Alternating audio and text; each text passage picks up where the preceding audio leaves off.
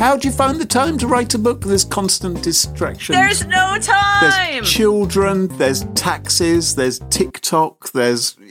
No, Children, taxes, and TikTok. Yes, those are the problems.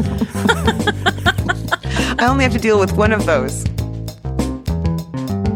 Smashing Security, episode 306, No-Fly Lists, Cell Phones, and the End of Ransomware Riches, with Carol Theriault and Graham Cluley.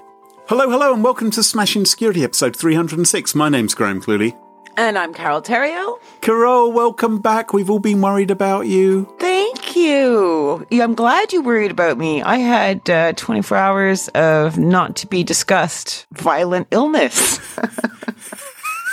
Holy moly. Let's just say. The perfect cue for our guest, Maria Varmazis. Coming out both ends, Maria Varmazis. Yay. Yay. Hi, Maria. You don't make me sick. Hi. That is a ringing endorsement. I don't think anyone's ever said something nicer about me. Oh. I don't make you sick. That's so great. Love you too. Before we kick off, let's thank this week's sponsors, Bitwarden, Manage Engine PAM 360, and Nord Lair. It's their support that help us give you this show for free. Now, coming up on today's show, Graham, what do you got? I'm going to be giving some great advice for budding authors. Ooh. And Maria, what about you? How to hack an airline or not, really. And with me, you'll enter the world of ransomware, if you dare. All this and much more coming up on this episode of Smashing Security. Now, chums, huddle up, because I want to ask you a very serious question, which is, have either of you ever been interested in writing a book? Have you thought about writing a book? Yes. Yeah, a billion times. Yep. Yep. Oh, okay. Yes. Maria, what kind of book have you thought of writing? Oh, goodness. I've had a whole bunch of ideas. I don't want to embarrass myself, but I haven't done it, which is the important thing. So nobody has to do how's your novel coming along? Are you writing a novel? Would it be like romancy or crimey? No. Or sci-fi? No. Sexy? Erotica? Erotica? No. Mystery? Memoir. Oh, memoir. It would have been memoir. A memoir. A memoir. Yeah. Carol, have you ever thought of writing a book? Yes. 1,000 times. Yes? Yes. I remember you writing something when you were, we used to work at the same company, of course, and you used to spend part of your time writing about, it was sort of an erotic romance about one of the senior members of staff and his body of pink steel. This is you ranking crazy. Oh. He's whisking up our past to be completely different. My goodness. What happened, Graham? Was the security very naked or no?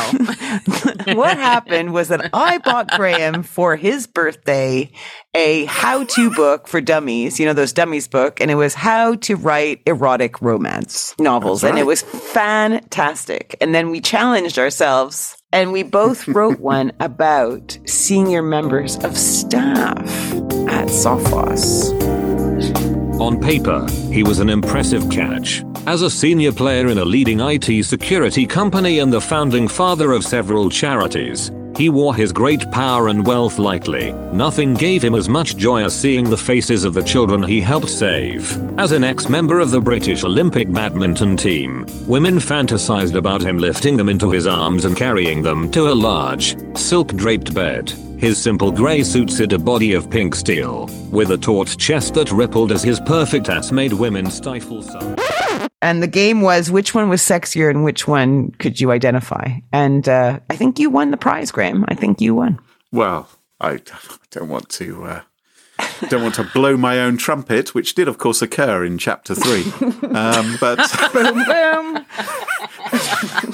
Anyway, I've always thought, wouldn't it be wonderful to write maybe my memoir, memoir. My struggle. How a young lad. I don't think 20-page books are the big rage. That's a pamphlet. The thing is this. I think many of us would love to write a book or write a novel or something like that. But how do you find the time? How do you find the time to write a book? There's constant distraction. There's no no time. There's children, there's taxes, there's TikTok, there's children, taxes, and TikTok. Yeah, those are the problems. I only have to deal with one of those. And maybe more importantly, how can you be sure that you'll actually make any money out of the book? Because it would be such a waste of time, wouldn't it? Writing a book and you're not going to make any money out of it. You know, just I don't think you write a book for money. Well, I hope you don't, because I think it's quite hard to make money out of a book. Yeah, you would think that people would understand that, Kroll, but a lot of people don't. Yeah. No, you write it for the cachet. The cachet, not the cash. Okay. Well, anyway, look, I've got the answer. I've worked out somewhere where you can go. We can spend hours in the privacy of your room, not being disturbed by children, not distracted. You don't have to worry about paying your bills. You don't have to think, I've spent too long at Waitrose, popping out to the shops, doing things other than writing. It is the perfect place to be. It is, of course, prison. If you go to prison, they lock you up for hours and hours, 23 hours a day, in a cell. With a brand new Apple Mac. Well, no, they don't. I don't know that they do give you an Apple Mac. Lightning speed fiber. Well, so you can surf the internet and not write your novel. you sound rather skeptical, but my attention was brought this week to a report in the Marshall Project. It's a non-profit news organisation. They've taken a close look at the use of cell phones behind bars, behind prison bars. Prison bars, okay. Yes, prison bars, not behind the bar of, not Moe's bar. Okay. Amanda Hug and Kiss, nothing like that. Wow, 90s references. Love it. Get everything on this podcast. It's great. He stopped living then. No. Early Simpsons. I'm with you. I got it. He just started using the word woke, so, Oh, no. I'm ignoring you. In most prisons. Is Yeet going to be next? No? Okay. In most prisons, you're not allowed phones. They don't like it. Right. But it doesn't mean people don't have phones. They definitely do have phones. Sometimes they have very, very tiddly tiny phones. There is. I looked up on Amazon. There's a phone called the Zanko Teeny Tiny T1. All right, I need to Google this. What is this? It claims to be the world's smallest phone. It's about the size. Oh my God. Fits into thumb. any orifice. Exactly. Oh, that is definitely going up somebody's bum. So oh my God. I don't know if it has a vibrating ringtone or not. I don't know if it can help you play chess to a grandmaster level or not. But it's known as the Boss Beater because it's designed to beat a body orifice security scanner known as the Boss. You can listen to music, albeit muffled. You can text with your friends. You can make calls, but it's so tiny. It's about the size of your ear because if you hold it up to your ear with its tiny little speaker, I wonder whether you're also covering the microphone, which is meant to be your mouth, whether you're constantly sort of sliding it back and forth. I don't know. But it is presumably, as we've already said, as you've said, Maria, rather grubbily, it is probably fairly easy to smuggle into a prison, albeit somewhat uncomfortable. Okay. So mobile phones are apparently one of the most smuggled items into prisons after cakes with files in them. Well, it's how you do your business, right? Exactly. It's how you do your business. You contact Uncle Joe and say, Uncle Joe, remember the meeting. Don't be late. Well, I don't know if they're what you mean meeting in the prison or No. Maybe, you're conducting business outside the prison. If you have a phone, you have ability to do that. I don't think they're calling cell to cell. I know they're called cellular phones, but I don't think they're calling from cell to cell. It's the outside world that they want to talk to, isn't it? Because, of course, you might still... That's what I'm saying. You might still... Is that what you were saying? Yes. Oh, okay. Anyway, the thing is... Yes. Normally a phone, right? If you've got a phone in the prison, it's being monitored, isn't it? You have to you're only allowed to call certain people, like your brief or your mole outside or your but the thing is that the phone calls are being monitored and supervised for understandable exactly. reasons. Yeah. And they're being recorded at all times. So all the it's time. not like you're going to conduct illegal businesses or... No, a prisoner never would do something shady like that. Never do anything like that. So their prisoners might want their own phone. And some are using these just to stay in touch with their families, which is understandable because you would be worried. I would be worried. I might call up, the dog, see that he's doing okay. I might call up my child. I might just want to check they've done their homework or something. So I'd give someone a bell. So you might want it for legitimate reasons and simply, not be restricted to the times when you're allowed to use the phone and who you're allowed to call. But also, people are using their mobile phones in prisons, especially in America, to traffic guns and drugs, and even sextortion scams are being operated from inside prison. You know, these scams where they pretend to be nubile young women and get you to take your clothes off and do things in front of the webcam. I've heard of them, yeah. Yeah. Do you know the coolest prison racket that I've ever heard of? Go on, tell me. Poetry. Hey? There was a prisoner who would coordinate with other prisoners that he would write erotic poetry for the loved ones back home for a certain amount of money or cigarettes or whatever, because he was a very good writer. So he would actually, other prisoners would pay him, and he would do a Cyrano de Bergerac thing. Oh, without the big nose. Ah. That's quite romantic. I quite like that. Yes. Poetry from prison. Yeah. Erotic poetry. It's erotic poetry. Yes. Yeah, it was erotic poetry. Yeah. You have to. It's quite difficult, isn't it, finding rhymes for certain things? You can do it if you try. I was thinking of the family china and, things like that. Maybe. Anyway, some people get up to naughtiness. So more naughty than that. I heard of one guy who was on death row and he was making threatening calls to a Texas state senator saying, we're going to kill you. So, mate. Did it work? No. But anyway, the Marshall Project, they report that they can also be used for good. So they say that some people are smuggling contraband phones into the prison to take public Harvard classes. So they're actually... Oh, right. Oh, to study. Right. Yes, to study. So to improve themselves, which is a wonderful thing, isn't it? Or they're learning medical care. So maybe, hey, Jimmy Fingers, I just got slashed down in the showers. So if you've got a gaping wound and you don't want to go to the Rozzers or the Nurks, what's the phrase for prison guards? I don't know. You definitely want your doctor to be called Jimmy Fingers and not like Jimmy Stump. Jimmy Sutures. And so that people are going up on these sites and they're checking out all these videos and they're sort of fixing people up with, pipe cleaners and a bit of, a spring they find down the back of a bunk bed or something. They're doing first aid and they're using YouTube and TikTok to develop new skills. It's wonderful, really, isn't it? Now, one guy was able to FaceTime his mum before she passed away. I mean, that's a great thing, isn't it? Aww. Isn't that lovely? From the phone that he smuggled up his bum. With a faint poop stink. Some of you... You must put it in a condom or something before you slap it up your butt. Charming. Some have even self-published books on Amazon, which they wrote. They've typed on the tiny phone's keyboard. Well, no, okay. I knew you were going to say this. They're not necessarily using the tiny, teeny Zanko T1, which has the world's smallest keys to press. Some of them have actually smuggled in smartphones, of course, which include voice dictation. Might be a bit quicker, maybe. I don't know, but this is what's going on. This is what's going on. Some are taking online classes. Some are participating in Zoom classrooms. So that's kind of admirable, though. I mean, it is. Getting your master's degree from prison, that's kind of great. Can I ask how they know this?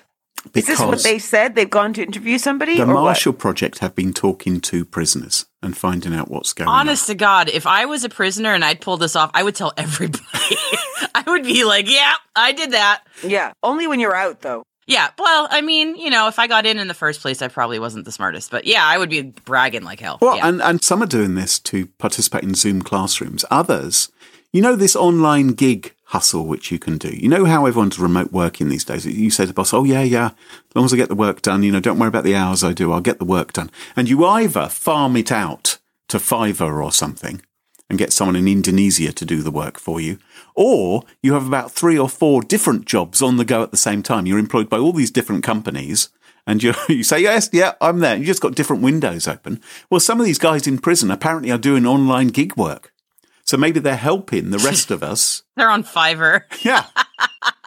They're like, listen, I don't care if that task, I'm only getting $5 for it. I'm in prison. It's more than I would wait. It is incredible, though. Like, you can be incarcerated physically, but you can still, yes, as long as you've got one of these little gadgets. This is the wonder of technology. Isn't there a famous character from some TV show who gets his law degree from prison? Probably. There are people who've done that, haven't they? Where they've been in prison and they've basically trained themselves up because they feel that they got stitched up. Well, what else are you going to do, right? You've got all that time. Yeah, let's be like the one time in my life I'd be like, yeah, I will commit to this now. You've made me. I'm in a cell. Like, I'll do it. There's one prisoner who's managed to sign up 300 other prisoners at different prisons across the United States. They're all signed up now for a Harvard computer science course. Good for them. And so it's and freelance writing, right? I could work anywhere because I do a bit of writing, right? I write blogs and things. I could do that anywhere. Maybe I could actually do this from a prison cell. I'd have unfettered internet access. Why don't you try? You should go to prison. I think that is the plan. You should do that. Just go try it out. Try. Anyway, I think this is a fine thing as long as it's not being used for scams. If there was some way to get people to use this for good rather than bad and not engage in the bad stuff, maybe we just need Net Nanny. Maybe we just need more surveillance as to what people are doing. I don't know. What would you do if you had a life sentence and an internet connection? Maria Vermasis. Life sentence and an internet connection. Yes. That's what the pandemic felt like, honestly.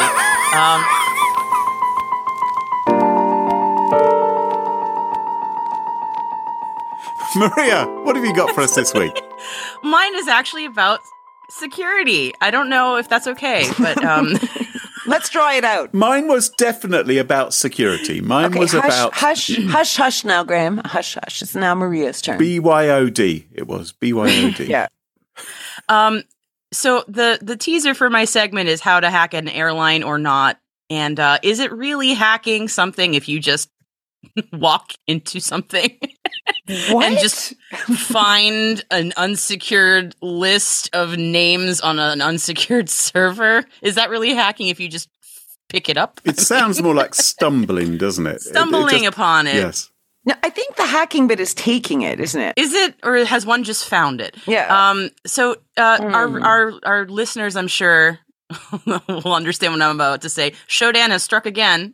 Struck gold. Yep. A person who goes by the name of, okay, I'm going to get this name incorrect. Hold on a second. Maya Arson Crimeu, is a Swiss hacker and used Shodan to, scan unsecured servers on the internet, as one does with Shodan, because that's what Shodan does, and happened to find a unsecured server run by the U.S. national airline Commute Air, which I have never heard of, but they must be a smaller provider. Okay. And found a text file on that server, wide open to the internet, called nofly.csv. Their no-fly list, like we're not flying that person. 'Tis not Commute Air's no-fly list.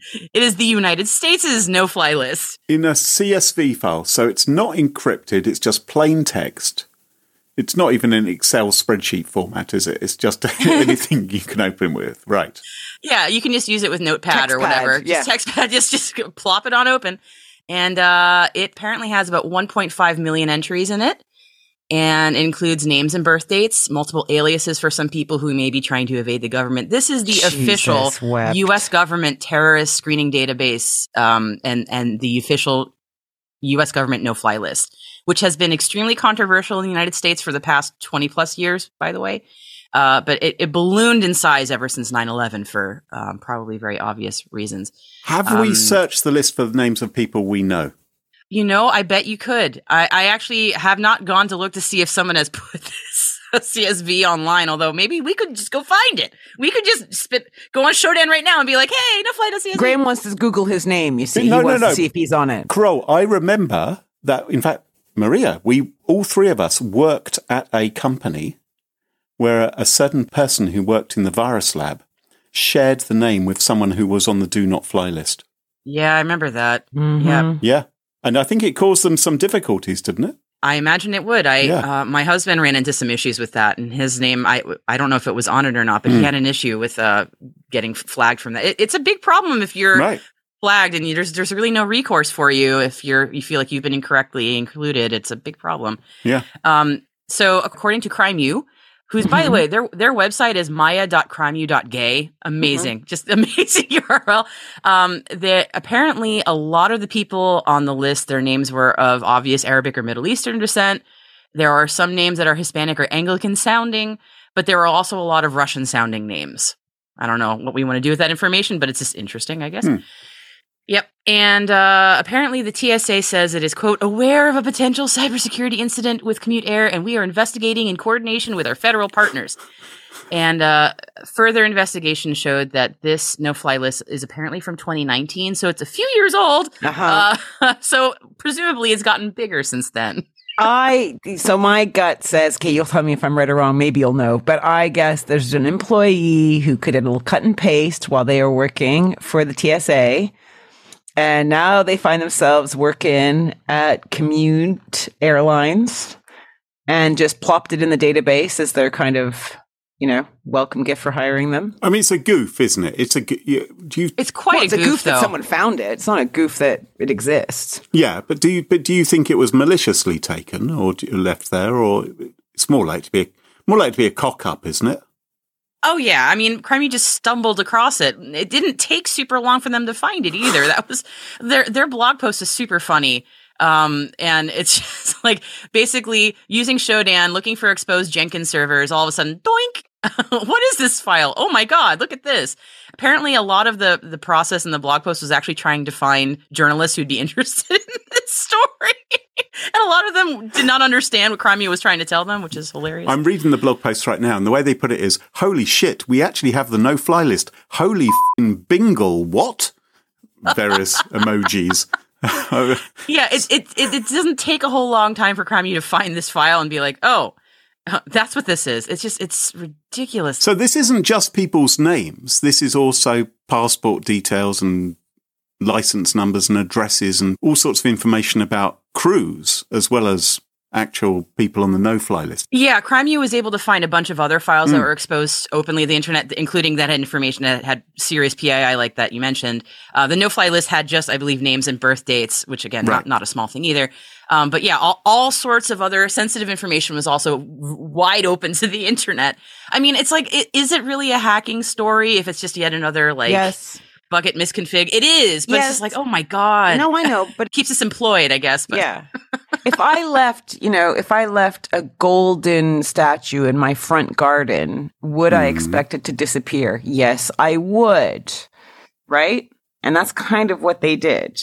They kind of just left something, but they didn't leave it out front. Someone had to go, it's like I left it in my back garden in the corner off to the side. I wouldn't say necessarily this was in the back garden at the corner. It feels like it was maybe. Was right on the curb. Yeah. Like right there. Somebody went, oh, it's on the curb. This must be available and they just looked at it. Yeah, it's like somebody's donating this or it's going to trash, whatever. Like it's unclear. Yeah. But it goes to show, I wonder if all small airlines have access to the no-fly list. Does everyone have that? Is this I would imagine they must, because they all have. If you fly within the United States, you have to comply with the United States federal air laws. But do you need it as a great big list, or should there be a system whereby you can sort of look up a name or something I suspect that's how it works, and someone has the whole list. Well, yeah, or maybe it was a centralized database, and someone's like, "I'm going to make a local copy." Yeah. I mean, I don't know how it works on the back end. And I'll keep it on the cloud in CSV form with no protection. Maybe their internet went down at some point, and they're like, "Well, we can't fly unless we have this list, so we better have a local backup." I could totally see that happen. Well, that's true. I mean, if you had to access some sort of shared resource, and if you were a baddie getting onto a plane, and you realize you're on the do not fly list, then the thing to do is to DDoS the do not fly server, I suppose, isn't it? So people wouldn't be able to access it to look you up. So I guess people must have access to this data somehow. Yeah. And did Maya get in touch with them to tell them that they found this? That's a good question. So it's not responsible disclosure, really, if you're slapping this out there. So what happens? So at the bottom of their blog post, it says, what happens next with the no-fly data? And I'll just read what they said. So while the nature of this information is sensitive, I believe it is in the public interest for this list to be made available to journalists and human rights organizations. So if you are a journalist, researcher, or other party with legitimate interest, please reach out to nofly@crimeu.gay. I will only give this data to parties I believe will do the right thing with it. Alternatively, the data is now available for access upon request via DDoS secrets. So the TSA knows now. They know. Yep. No, I know, but we do tap dance about, responsible disclosure. And I think it's important. Yeah, but they haven't released the data to the wild, as it were, have they? They haven't published it for any Tom, Dick and Harry to see. No, they're just telling their story. I suppose you're right. They're just telling their story, I'd think, and sharing it with journalists to corroborate their story, maybe. Okay. Given the outcome, could one classify this as, I hate saying this phrase, but hacktivism? I think if they put the list out for everyone to see, yes. Yeah, but they haven't done that. They haven't done that. No. I mean, it is. I mean, again, expose server to the wide open internet, like it's. But at the same time, I mean, these things happen, and it happens a lot. And I guess this is a better outcome than someone going, "I'm just going to put it on Pastebin, go nuts." So I don't know. Sometimes I get emails from people saying, "Would you like the contact details of 50,000 people who are interested in a particular product or something like this? No. Would you like this mailing list?" And I'm thinking, if I ran a multinational evil conglomeration and I wanted to get together all the baddies around the world for some mega conference, probably underneath a volcano, then this is the kind of list which I would really like. This would be fantastic, wouldn't it? Yeah, you could hit them up. Hit them up. Get make a sort of. I've got another whole new James Bond plot in the offing here. I was going to say, you're really entering your James Bond villain phase. Yeah.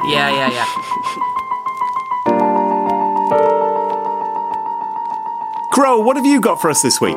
If you wanted to rob a bank, you need some guts, right? Because you'd have to storm in. You'd have to figure out the best time to do it. So when it was quiet and the security guy was having a poop or something. You'd have to cover your face to make sure no one could, see you, to describe you. Yes. You have to scare people into cooperating, hoping to God that in 30 seconds you'd have a fat bag of money and you'd be diving in your getaway car. Peeling out of Dodge. Scarpering, yeah. It's not for the faint-hearted. No, it's There's not. a lot that could go wrong there, And like today, if you want to steal cash, you just go down the ransomware route, right? You're unlikely to get killed. You're unlikely to be recognized. Unlikely, but not guaranteed, but much less likely. A lot of crims are doing it. That's true. A lot of crims are doing it. Yeah. Mm-hmm. They're working from home in their pajamas. Yeah. And ransomware is a service. Big model now, right? It's thriving. Maybe they're in prison. Maybe they're in prison coordinating a ransomware operation via their mobile phone, which would be a cybersecurity angle. Oh, full circle. We did it. We did it, everybody. But last year, there was a notable shift in the ransomware ecosystem. Really?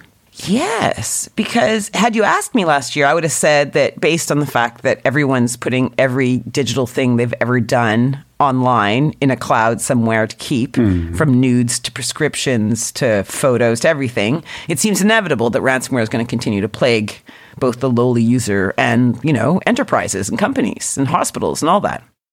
However, according to Chain Analysis, this is a company that claims to be the blockchain data platform, they recently shared some ransomware findings, and it's receiving more than its fair share of press because the news is rather surprising that cybercrime gangs have had a 40% drop in earnings in 2022. That's huge. So in 2021, extortions were estimated at $765 million, whereas 2022 was estimated at $460 million. 40% drop. So why? Sadly, it's not because ransomware has had its heyday. Despite the drop in revenue, the numbers of unique ransomware strains in operation have reportedly exploded in 2022. All right. But despite this so-called explosion, there's a strong whiff of affiliations in the ransomware world. So while dozens of ransomware strains may technically have been active throughout 2022, many of the attacks attributed to these strains seem to be carried out by the same people. Okay. Microsoft security researchers back this up by analysis on similarities between attacks of different strains and saying, look, it's, how they're carried out is very, very similar. Must be the same people behind it. Well, the same people behind the technology, I guess, but it could be different criminals who are actually launching them, couldn't it? Well, this is where Chain Analysis comes in because they look at blockchain wallet activity. Right. Yep. And they say that often the ransomware attackers reuse wallet for multiple attacks. Okay. So in other words, there's loads of strains, but it's being admitted by a small group of folks. Okay, we're with you. I'm with you. But this doesn't really explain the 40% drop in ransomware return. 40%? Yes. Feels like a lot. Doesn't it feel like a lot? That does, especially considering the fever pitch every year of ransomware is out of control. I mean, it's not a small issue. I'm going to try and convince you now. Okay, try and convince us. Okay. Yep. So Conti was a prolific ransomware strain for a few years, okay, taking in more revenue than any other variant in 2021. Mm-hmm. But in February, following Russia's invasion of Ukraine, the Conti team publicly announced its support for Vladimir Putin's government. Soon after, a cache of Conti's internal communications leaked and indicated connections between the cybercrime organizations and the FSB, the Russian Federal Security Services. Okay. Ipso facto, many ransomware victims and incident response firms decided that paying Conti attackers was too risky, as the FSB is a sanctioned entity. Oh, I see. Okay. Yep. So Conti is not a sanctioned entity, but because there's connections with the FSB, people were like, I don't want to get in trouble. So Conti basically eventually responded by announcing its closure, right? So they just said, we're not doing it anymore. Conti's closure drove many affiliates or people to conduct attacks for other ransomware strains where ransom victims were more likely to pay because people weren't paying with these ones. And like notably not tied to the FSB as they could see. But because the people reuse the same wallets, chain analysis are able to better understand the ransomware ecosystem. So it all kind of makes sense. You're following me? Yep, I'm with you. I'll tell you what I don't understand is if you're saying that Conti stopped getting ransomware payments because organisations didn't want to pay a criminal organisation associated with the FSB, wouldn't it be in the interests of the US authorities, for instance, to name lots of other ransomware groups as being affiliated with the FSB as well? And people wouldn't pay them either. Why not claim that they're all working for the Kremlin? I've linked to the chain analysis report. So they do a bit of that saying, here are the other ransomware attached with the same wallets. Right? So they're using the wallets as a way to link the people who are behind it. They say the upshot of all this is that it may be more productive to think of the ransomware ecosystem not as a collection of distinct different strains, but instead of a small group of hackers who rotate brand identities regularly. So they basically just rebrand them. Mm-hmm. Okay. Right. Yeah. Like a corporation.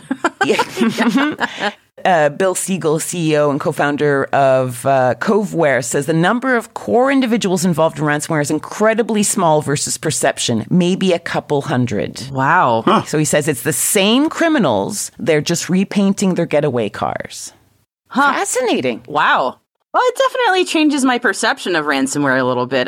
That's not at all what I would have expected. I thought it was just like a huge wide web of thousands upon thousands, and they were all just casting wide nets. I would not have thought just a couple hundred. I think what's kind of cool about it for me as well is they're keeping to one wallet. You have also like ransomware researchers looking at the actual nuts and bolts inside the code to see how they're operating, how they're encrypting, how they're working, whether it's a service, whatever. And you put those things together, you get a much different picture of what's going on. And that's kind of cool. So yeah, interesting reading. Wow. News you can use. Amazing. How much money do these guys actually need? I mean, I can understand why Boris Johnson might need to keep on having dodgy loans given to him. But I mean, what are they going to do with all of this money? I mean, even if their numbers have gone down by 40%. Still a fuck ton of money, though. Yeah. Yeah, I think Graham's hurting financially right now. And he's like, why does anyone need more than when they need? Because then I could have a bit more. Give me some.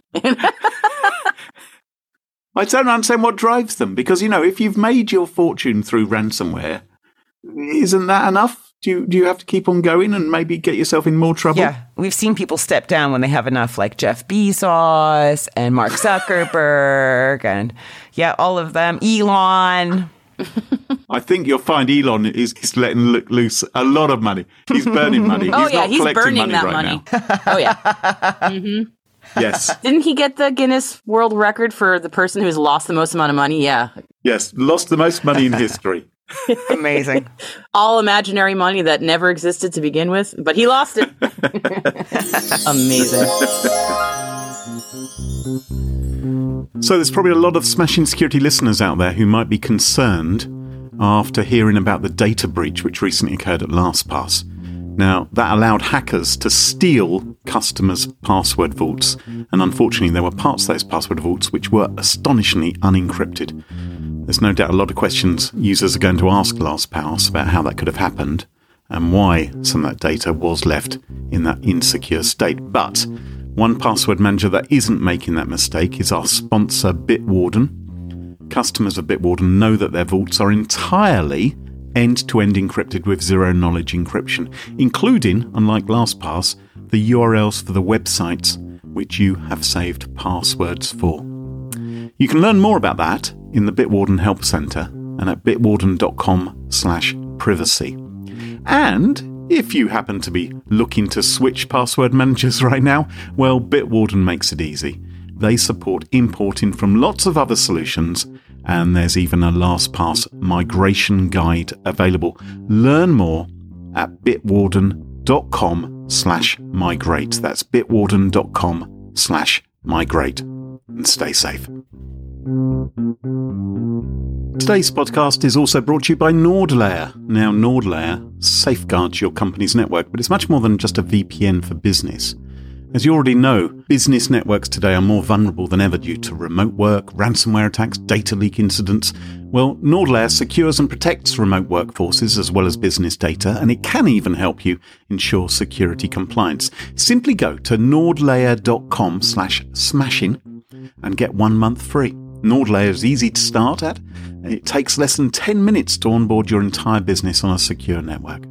NordLayer is easy to combine as it's hardware-free and compatible with all major operating systems. And finally, NordLayer is easy to scale as you can choose a plan unique to your business requirements and your rate of growth.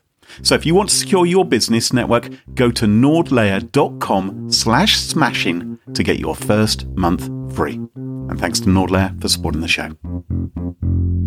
Over 80% of all breaches occur when bad guys get their hands on the credentials of critical resources. Well, an efficient way to combat threats like these is using a Privileged Access Management, or PAM, solution. An enterprise PAM tool like ManageEngine PAM 360 offers a holistic picture of all the privileged devices, users and credentials in your IT infrastructure. ManageEngine is part of Zoho that offers IT management solutions to over 280,000 enterprises around the world, so you're in good company. PAM 360 is a fully functional privileged access management suite that is easy to adopt and implement, from managing and governing access to all your enterprise resources to automating the access management lifecycle in your organization. PAM 360 does it all. It's also recognized by the Gartner Magic Quadrant. Additionally, PAM 360 offers excellent round-the-clock support for all customers and onboarding assistance for enterprises that need fine-grained customizations. PAM 360 is the solution for value-oriented enterprises looking to achieve world-class privileged access management without making a dent in their IT budget. Find out more and see for yourself at smashingsecurity.com/PAM360. That's smashingsecurity.com/PAM360. And welcome back. Can you join us at our favourite part of the show, the part of the show that we like to call Pick of the Week. Pick of the week. Pick of the week. Pick of the Week is the part of the show where everyone chooses something they like. Could be a funny story, a book that they've read, a TV show, a movie, a record, a podcast, a website, or an app. Whatever they wish. It doesn't have to be security related necessarily. Better not be. Well, my Pick of the Week this week is not security related. It is a particular niche form of pornography, which I'm interested in. Which I'm going to talk. Right. Yep. So Okay. the particular branch of pornography I'm most interested in is property porn, which is not chest porn. no. Chest porn? Oh no! I am actually a member of the chess porn subreddit, which isn't. It's mostly people drooling over lovely pieces.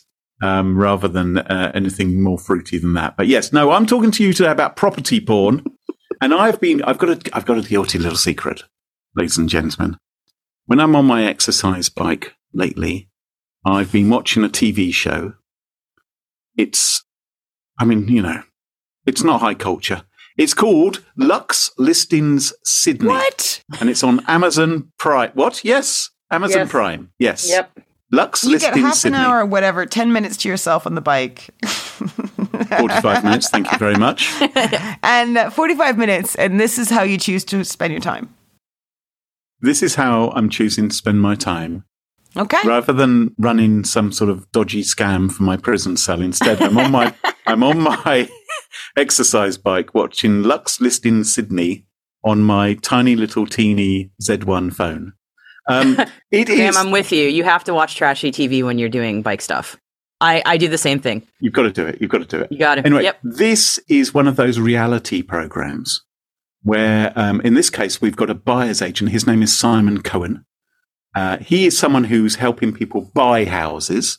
And there's also two real estate agents, Delianne Lewis and Gavin Rubenstein.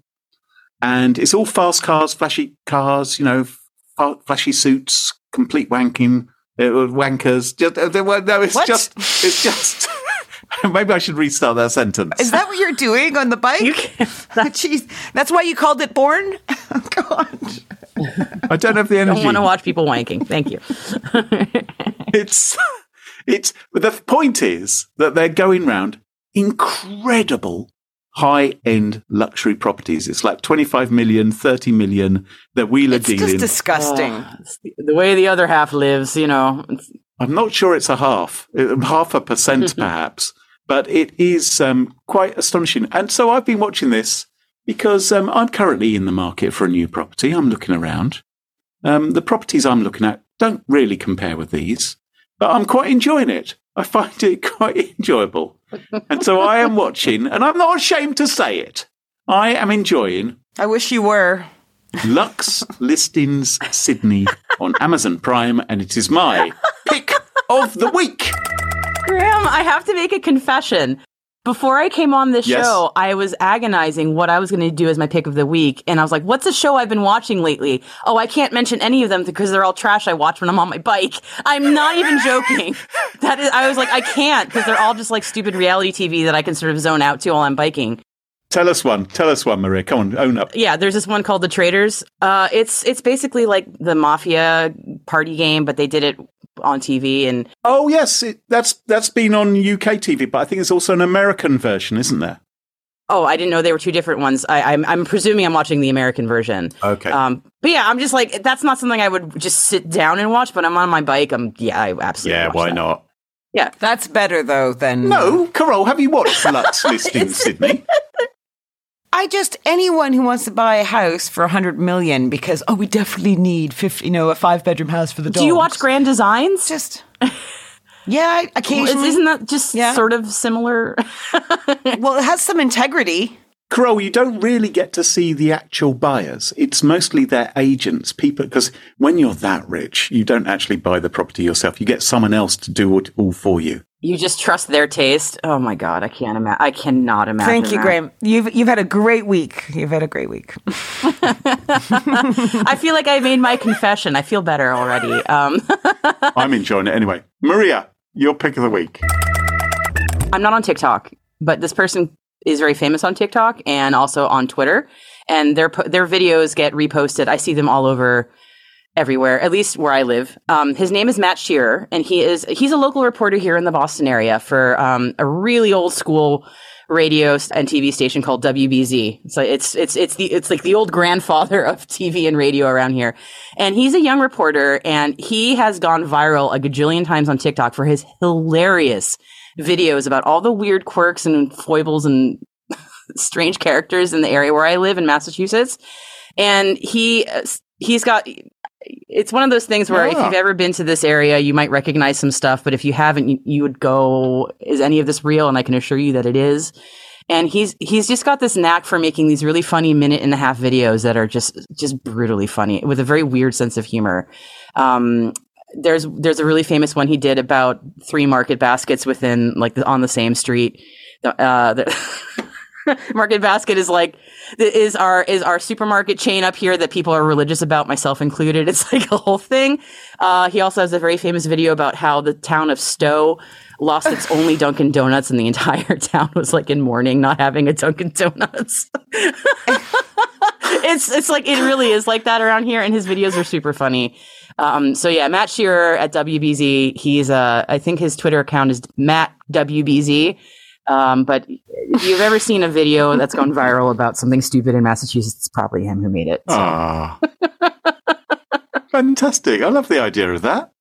Yeah, and he just did a video as we've been talking in my hometown of Chelmsford. So I just saw that pop up as I was going to put his URL in on the show notes, and I was like, oh, he just went to my hometown. That's amazing. It's snowy there, Maria. I'm watching the video now. It's blimey.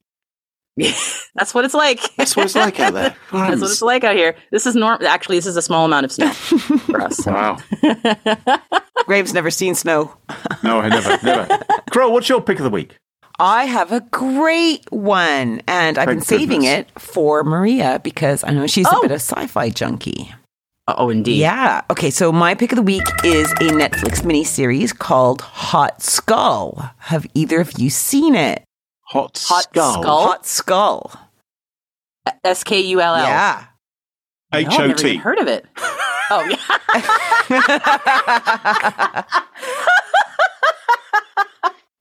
Thank you. I appreciate that clarification. Okay, I'm setting up the premise right now. You guys are going to be hooked. Right. You ready? You ready? Okay, yeah, Okay, I'm ready. for the past 8 years, a worldwide epidemic has been affecting how people communicate. I know. It's called ARDS, ARDS, okay? And the main symptom is the people infected speak nonsense, okay? They are called jabberers. Oh. The virus is spread via the jabberer.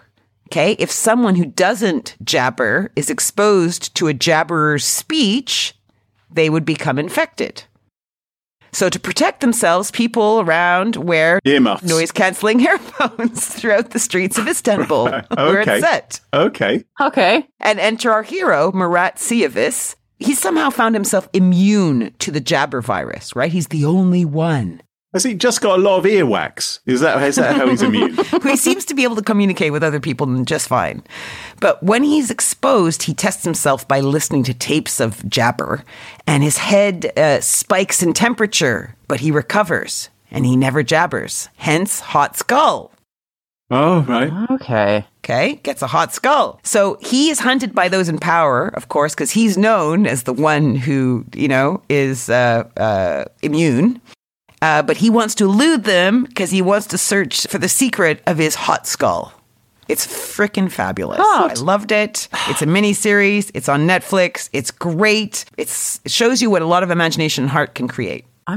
How does a TV series like this get made?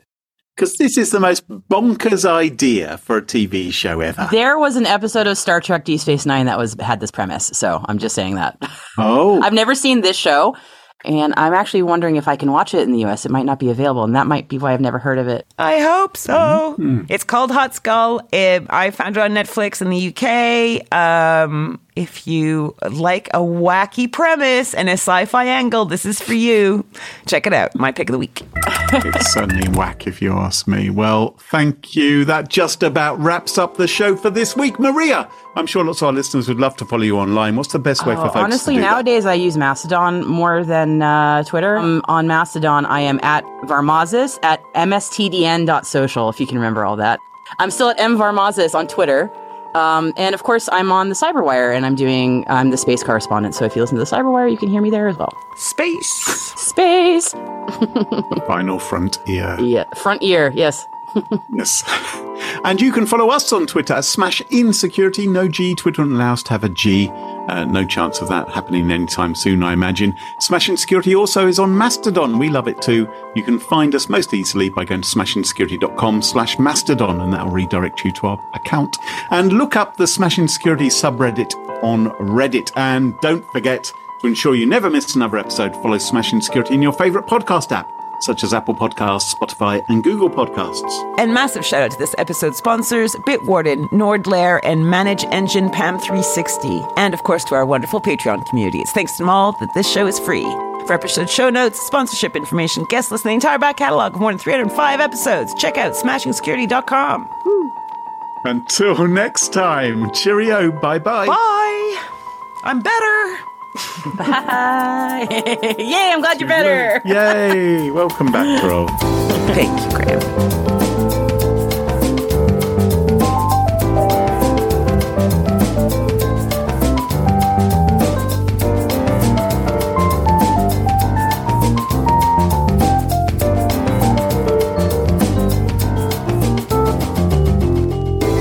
know, Maria, I was looking for the show notes for this episode, and I mistyped, and I didn't notice because your name, you did episode 36 with us on the 3rd of August, 2017.